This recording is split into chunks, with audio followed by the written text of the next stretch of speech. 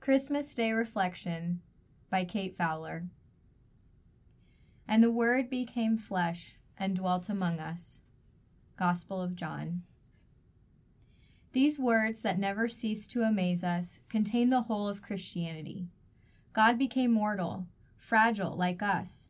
He shared in our human condition except for sin, but he took ours upon himself, as though they were his own.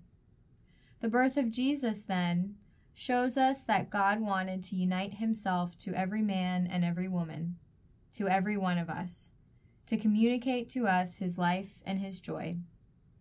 Pope Francis.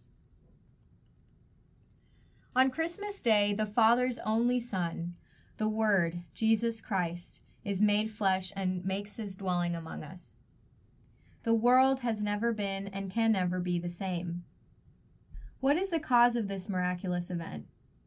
God's love for humanity, which seeks to restore us to friendship with him and invites us to become his sons and daughters. Throughout the Advent season, God's people have been made ready once more to welcome their King. Over these past days, we have reflected on the 4 pillars of faith-based service, on the gospel readings for each Sunday of Advent, and on what it means to be a person for others. We have prepared in darkness, so to speak, awaiting the coming of the light that is Jesus Christ. Today we celebrate He who brings glad tidings, announcing peace, bearing good news, announcing salvation. This is the message of the Christmas season, one that we are called to bring to our families, workplaces, parishes, and communities, that God has spoken to us through his Son, who made his dwelling among us, remembering his kindness and his faithfulness. What a beautiful message for our aching and broken world, so filled with darkness and often lacking in hope. Pope Francis said in his 2015 Christmas homily, "The Savior of the world comes to partake of our human nature. No longer are we alone and forsaken." God himself announces peace and offers us good news. He meets us in our brokenness. I would like to spend a few moments reflecting on the richness of the words from today's readings. Perhaps they have become stale or seemingly commonplace over the years. God has directly intervened in our world to change the narrative of sin and death to one of hope and resurrection. Unlike the Israelite people, who waited for centuries for the coming of the Messiah, we live in a world that has seen the salvation of God.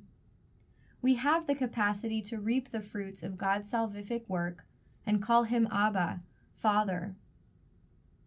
It is Jesus Christ who reveals mankind to himself. We are called to model him, who made his dwelling among us, by making our dwelling amidst the brokenness of our world and offering our brothers and sisters Christ's salvation. We can do this through the 4 pillars mentioned throughout this guide: spirituality, simplicity, social justice, and community. It is when we bring Christ to dwell in the world that we discover who we are. This year, I invite you to reflect upon these beautiful readings in the light of Christ's coming. Who are we in God's eyes? How can we become a people who bring Christ to others? What can we do to show others that they are no longer alone and forsaken? Our Advent journey does not end on Christmas Day. Let us move forward carrying the light of Christ and continuing to make his dwelling in the world with our works of service and charity. As you continue your spiritual journey, we invite you to visit the Catholic Apostolate Center's many free resources on Advent, prayer, discernment, Catholic social teaching, and much more. Let us look to Mary, the first to truly allow Christ to dwell within her, and ask her to be our model for our life of discipleship. With her, let us sing joyfully before the King, the Lord, who dwells among his people.